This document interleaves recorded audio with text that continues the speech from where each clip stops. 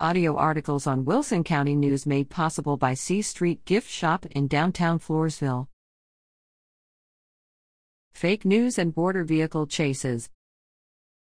A Human Rights Watch report released November 27 has accused Texas state troopers and other state and local law enforcement officers of endangering border communities through overzealous and reckless deadly car chases.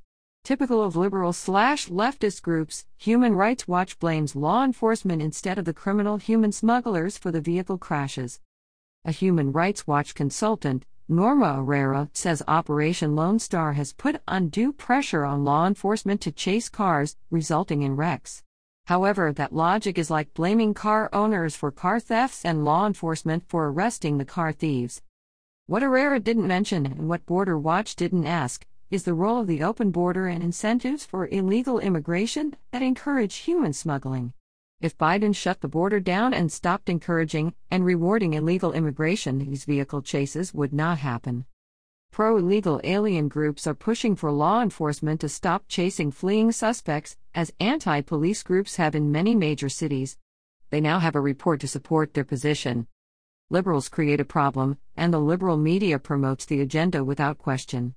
Their liberal policies always favor criminals over law enforcement. Read more at borderreport.com. Overzealous and reckless chases by Texas troopers endanger border communities. George Rodriguez is the host of the El Conservador radio show on 9:30 a.m.